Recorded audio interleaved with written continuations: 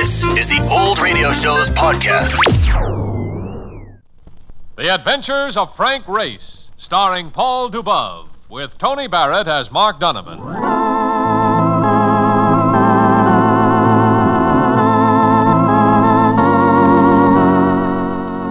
The war changed many things, the face of the earth and the people on it. Before the war, Frank Race worked as an attorney, but he traded his law books for the cloak and dagger of the OSS. And when it was over, his former life was over, too. Adventure had become his business. The Adventures of Frank Race.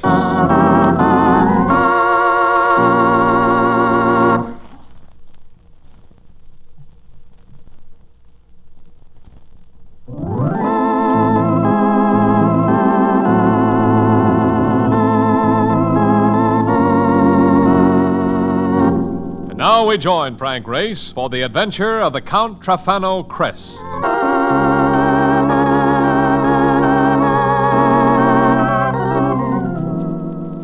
Los Angeles after sundown. A sleepy city, like a giant cat, warm and content, denying its spectacular reputation. Mark was out on the town, and I was sitting in our hotel room reading a newspaper account of a case we had just cleaned up.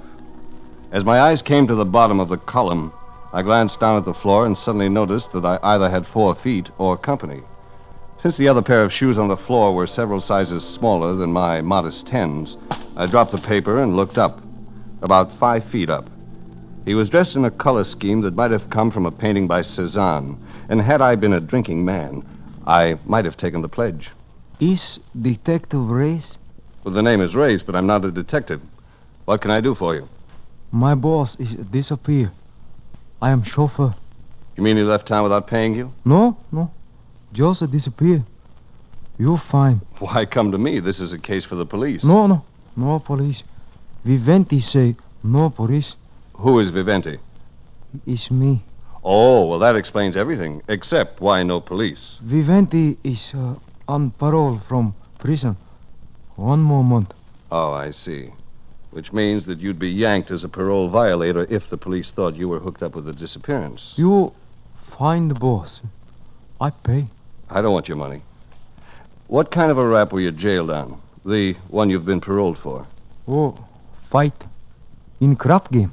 With a fellow who thought you threw too many 7s? Oh, no. Was Revens that night. But was his own dice. Uh-huh. Ever have any trouble with your boss? Yes. Viventi want to go home, back to islands, to Luzon when parole is over. Is why Mr. Templeton is mad. When I tell him it's soon goodbye, he blew his top. Oh, you said it. Mr. Templeton say he call police and tell him I squeeze oil and gasoline bills to steal money. Uh-huh. Huh? When did you see Templeton last? 2 nights ago. I drive him home and put car away. I go to apartment yesterday is no answer. No. I call on telephone today is no answer. I go to apartment again tonight is no answer. He's disappeared. He's maybe dead. We better get into that apartment and have a look.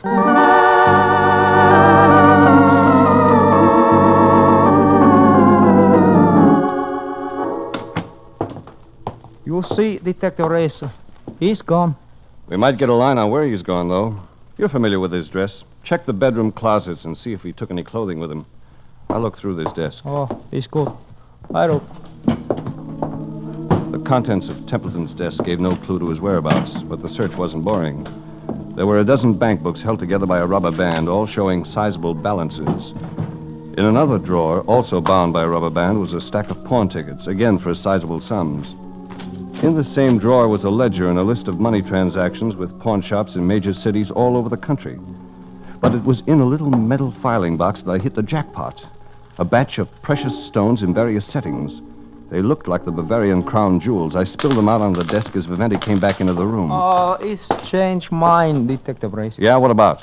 You forget case. Mr. Templeton just go away. Vacation. You got the jitters, Viventi. What did you find in there? Oh, nothing. I think I'll take a look. No, you go Step away. aside. No.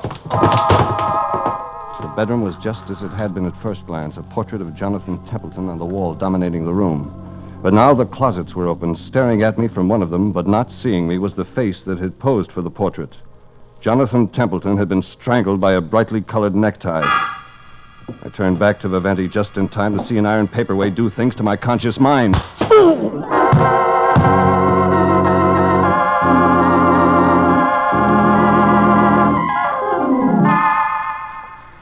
When I came to, dawn like my head was breaking. I made an anonymous call to the police, tipping them off about the body, and then I stuffed the jewelry and the pawn tickets into my pocket for future reference. I was about to leave the apartment when the phone rang. I answered it. Hello? This is Lombard. Get that ring back here and get it back fast unless you want trouble. Which ring, and where shall I bring it? Don't stall. You know which. Who is this? A friend. Just a friend. Who is it? Hello? Hello? A man named Lombard, and he wanted a ring. It was something to remember. I stepped to the door out into the hall just in time to bump into a female who might have stepped out of a drawing by Varga. Oh, excuse me. I didn't see you. It's all right. I'm not hurt. I was coming in to see you. So I notice, with a skeleton key in your hand. You give me little choice. I must have that ring. You promised. I have paid you all I can. How do I know the ring is yours? Why do you torture me? You know the crest. It belongs to Count Alfano. I must have the ring when he returns. I must. Lombard wants the ring, too. What am I bid? This is my final bid. A .22 pistol and monogrammed. What will they think of next? I warn you. I've got bad news for you, Ducky. I'm not Jonathan Templeton. Then where is he? Well, that depends on the kind of life he lived, because he's dead. And those sirens mean the police are coming to find out why. I'm getting lost and humbly suggest you do the same.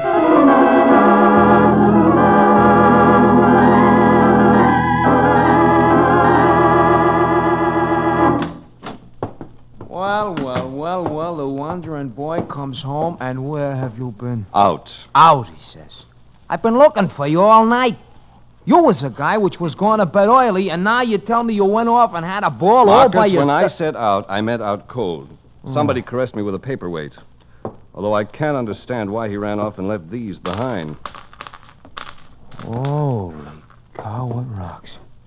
Hey, look, you didn't go off your trolley and knock over a jewelry store now, did you? No.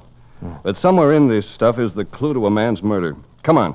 That's good. Come on, where? Down to the police robbery detail to check on these things. They're probably stolen. We can locate the owners through insurance pictures and circulars.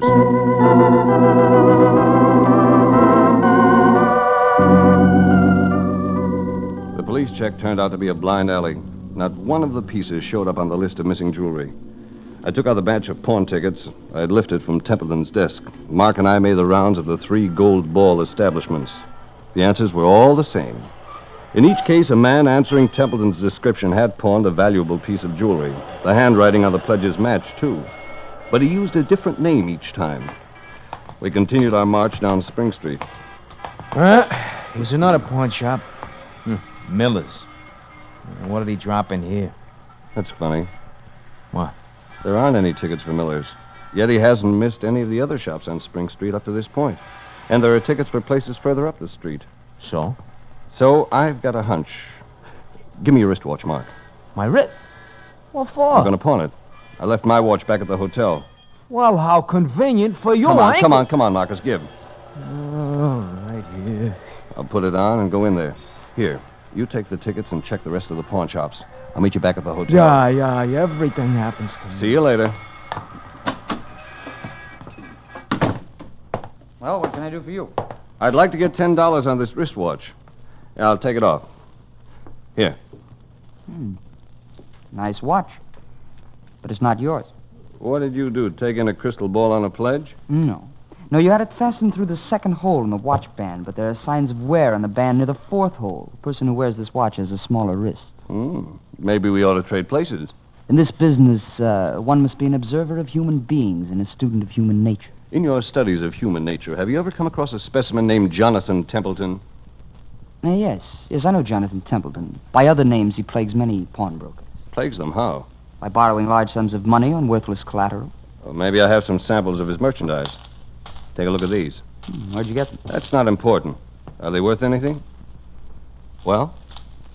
No.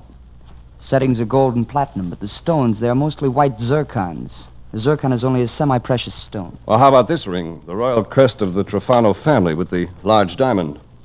Also a zircon, worth perhaps $100. By many pawnbrokers might give $1,000 on it. Are you kidding? No, they are only businessmen, not jewelers. Most of them are not students of real values. Only one who knows jewelry well can tell a flawless white zircon from a diamond. The ring would certainly fool me. That's why it could also fool a pawnbroker. And if the pledge is not redeemed... The pawnbroker is stuck with it when it's appraised for sale. That's right. The more ethical pawnbrokers take their loss and try to be more careful. But there are others who try to get even by passing the collateral off on another broker. And that's where a man like Templeton gets into the act. The broker who gets stuck hires him to stick some other broker. Yes, for a very large commission. Did Templeton ever work for you? He's never passed anything here according to the tickets. I know fine things. He could not fool me. Well, can you think of any broker in town he might have worked for? Perhaps there are others for whom you have no tickets, like Charles Lombard? Lombard? A pawnbroker named Lombard? On South Hill Street. Can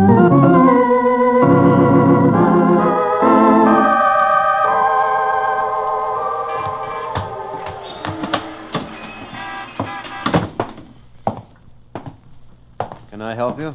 Are you Lombard? Yes. I'm a private investigator. I'm trying to locate some merchandise stolen from a client of mine about a year ago. I don't take in stolen stuff. I didn't say you did. I just want to look through your back files. Something wrong? Your voice. I've heard it before. I was on a radio quiz program a few days ago. Yeah. Maybe that's it. What do you want to see? Your files from 7 or 8 months ago. Unclaimed stuff is sold if it isn't redeemed in 6 months. I know. I guess it's all right. The files are in the cage here. I'll show you. If the crest ring had come from Lombard's and had been passed to Templeton, I wanted to know who had dropped it off originally and why Lombard wanted it back. I rifled through the file, and there it was. It had been pledged by a woman, Maria Neiman, and her initials matched the MN monogram on the .22 that had been jabbed in my ribs outside of Templeton's apartment. I prepped a few questions to shoot at Lombard, but just then another man came in. Listen, Lombard, Templeton's dead. Take it easy, Kraft. Oh. Any news? I knew something was wrong. Called again about the ring. I thought you'd be there by then. Maria went up herself. It was too late. Did you get a chance to look around? No. Somebody was coming out of the apartment. Must have been the same man who answered the phone when I called. Yeah, she said he was big, about 6 feet. He was wearing a blue suit. I was hidden from him by the grill of the cage, but he started to describe me like a police bulletin. It was time to let the sun set on the little island of precious pawn trinkets.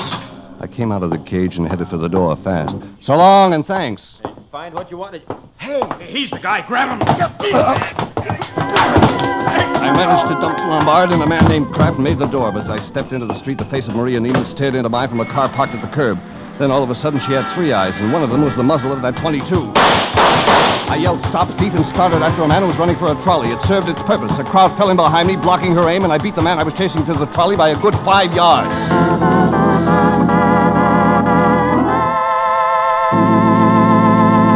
We'll return to the adventures of Frank Race in just about 1 minute.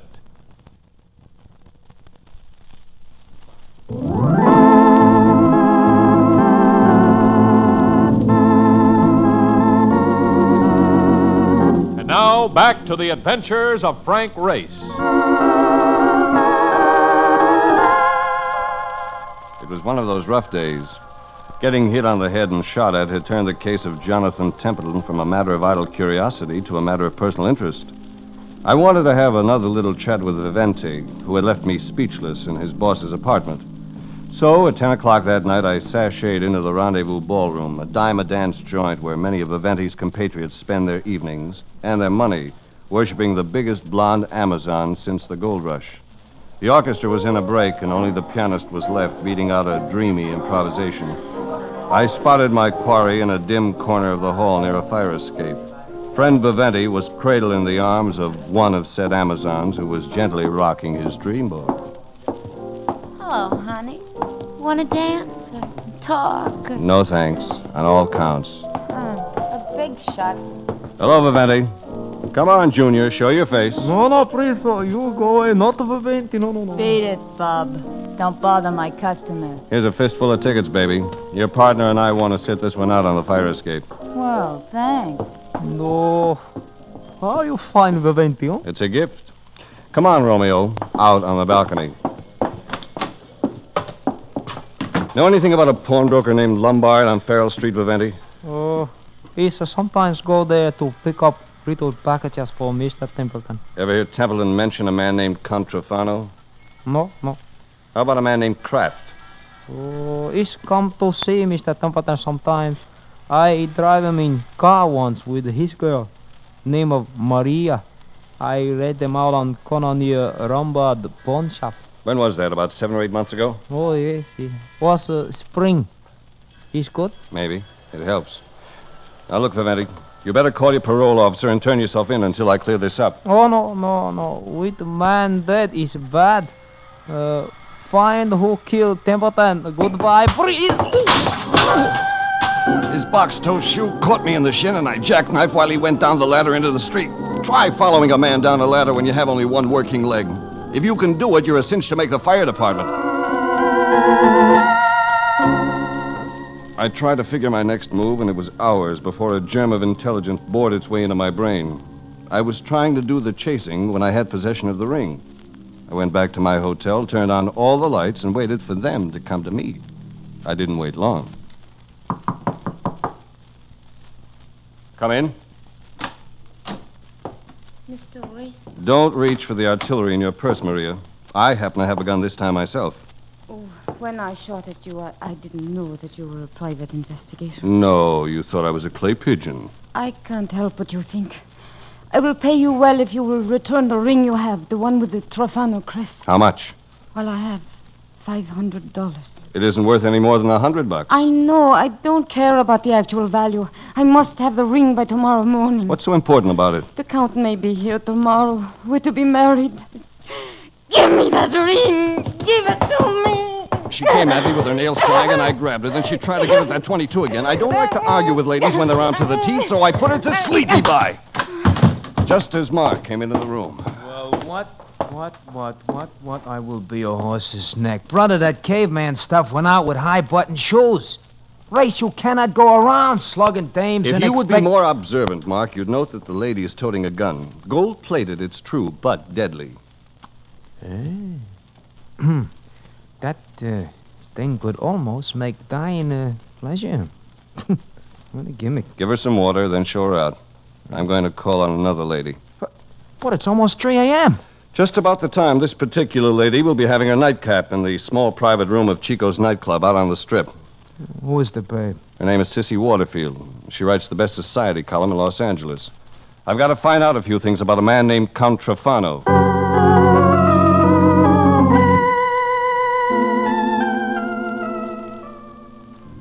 Sissy Waterfield wasn't hard to find at Chico's. There was the usual crowd of males surrounding her.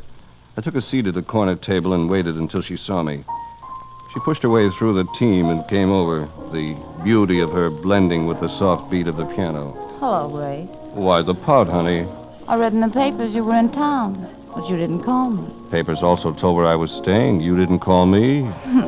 I thought of it. Good girl. But you're a difficult man sometimes. I learned that on my last trip to New York. You were getting serious, Sissy. It didn't become you. Not with that playgirl facade. I thought you were going to leave, Sissy. Oh, Jerry, darling, I've just found an old friend. Why don't you run along? How will you get home? Race will take me. Won't you, Race? Well, yes. Call me tomorrow, Jerry. Good night. Oh, he didn't like that. I'm a beast. I wouldn't have done it for anyone but you. You know, I believe you, don't you? I need some help, Sissy. Anything you want. Just ask. What do you know about Count Trofano? I wrote a column about him just a couple of weeks ago. He's a dear. A scoundrel, but charming. We were engaged once. Well, I didn't know that. Didn't last long. He went back to Europe a year ago. Some sort of court trial. His family estates had been seized just before the war, and the poor darling was broke. A year ago? But you said you did a column on him just recently. I did. His case had dragged through the courts and was just settled. He got his estate back, a castle on the Riviera, the works. So he's coming back to America. He said some ridiculous thing in an interview over there. Something about coming back to the woman he loves. Know who the woman is? With him, it's hard to tell. The competition was heavy. That help you? Yes, plenty. Good. Because I don't want to talk anymore. Take me home, darling.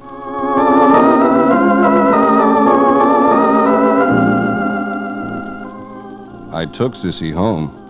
I helped her wind the cat and put the clock out. We made some confetti in case we should ever go to the Mardi Gras.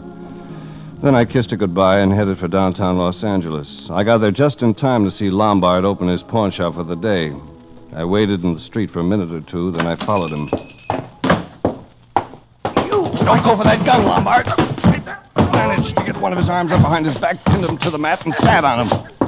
Let me out. After we've had a little chat. I'm warning you, I'll call the police. You're in no position to call anybody, legally or physically. Now, what goes with that ring, or do I have to break your arm?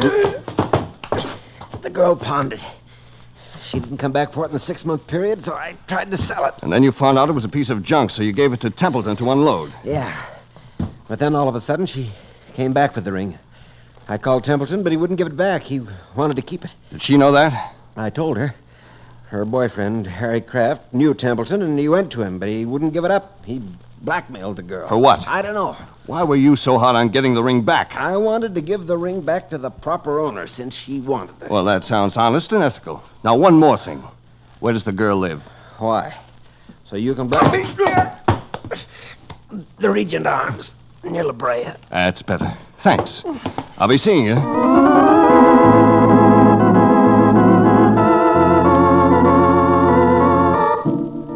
My visit to the Regent Arms was brief. Nobody was home, so I whiled away the time by opening and closing drawers. There were several blackmail notes from Templeton to Maria Neiman, and a bunch of torrid love letters from Harry Kraft to Maria. Another item of interest was an unused marriage license, just 2 weeks old, made out to Maria Neiman and Harry Kraft. That was what I was looking for. I called Mark at the hotel and told him to meet me at Kraft's house. I got there first. Back your cab into the...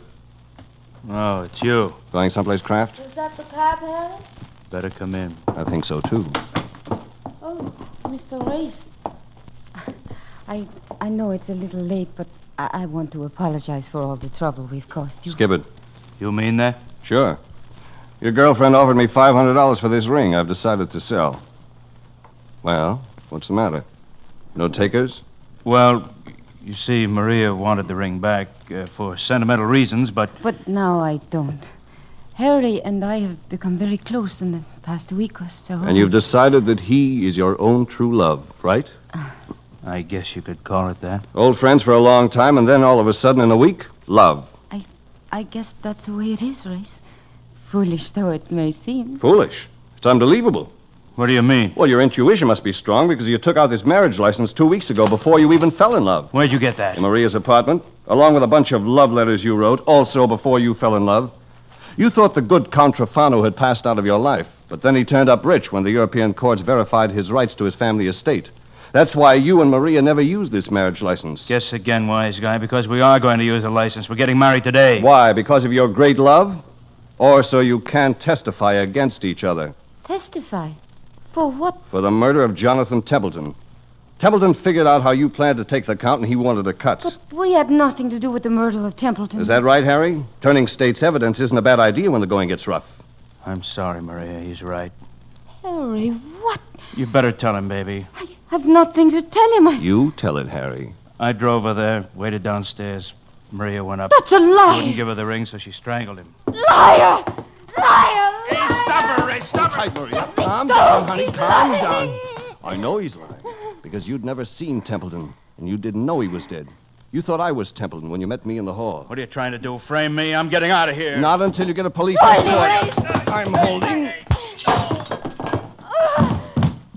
I've killed him! Speak to me, lover. Speak to me. Oh, he isn't dead, honey. That was a nice shot with that bottle. But what a waste of good bourbon. Lover, I'm sorry. I'm sorry. And so I endured that little scene until Mark came in, followed shortly by the police, who took over.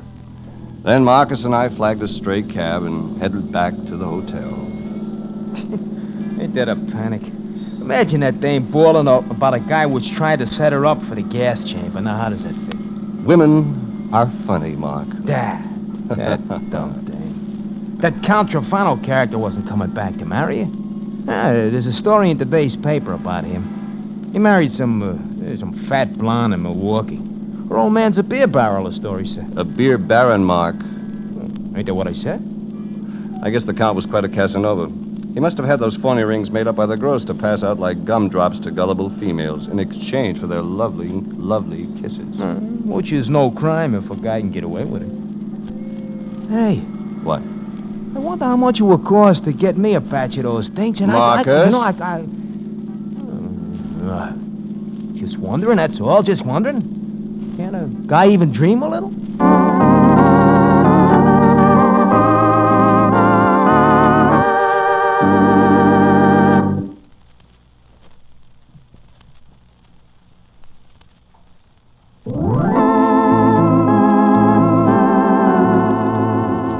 The Adventures of Frank Race, starring Paul Dubov with Tony Barrett as Mark Donovan, comes to you from Hollywood. Others heard in tonight's cast were Georgia Ellis, Eve McVeigh, Parley Bayer, Gunnar Peterson, Bert Holland, and Jack Crucian. This series is written and directed by Buckley Angel and Joel Murcott. The music is composed and played by Ivan Ditmars. Be sure to be with us again this time next week for another dramatic chapter in The Adventures of Frank Race. Art Gilmore speaking. This is a Bruce Ells production.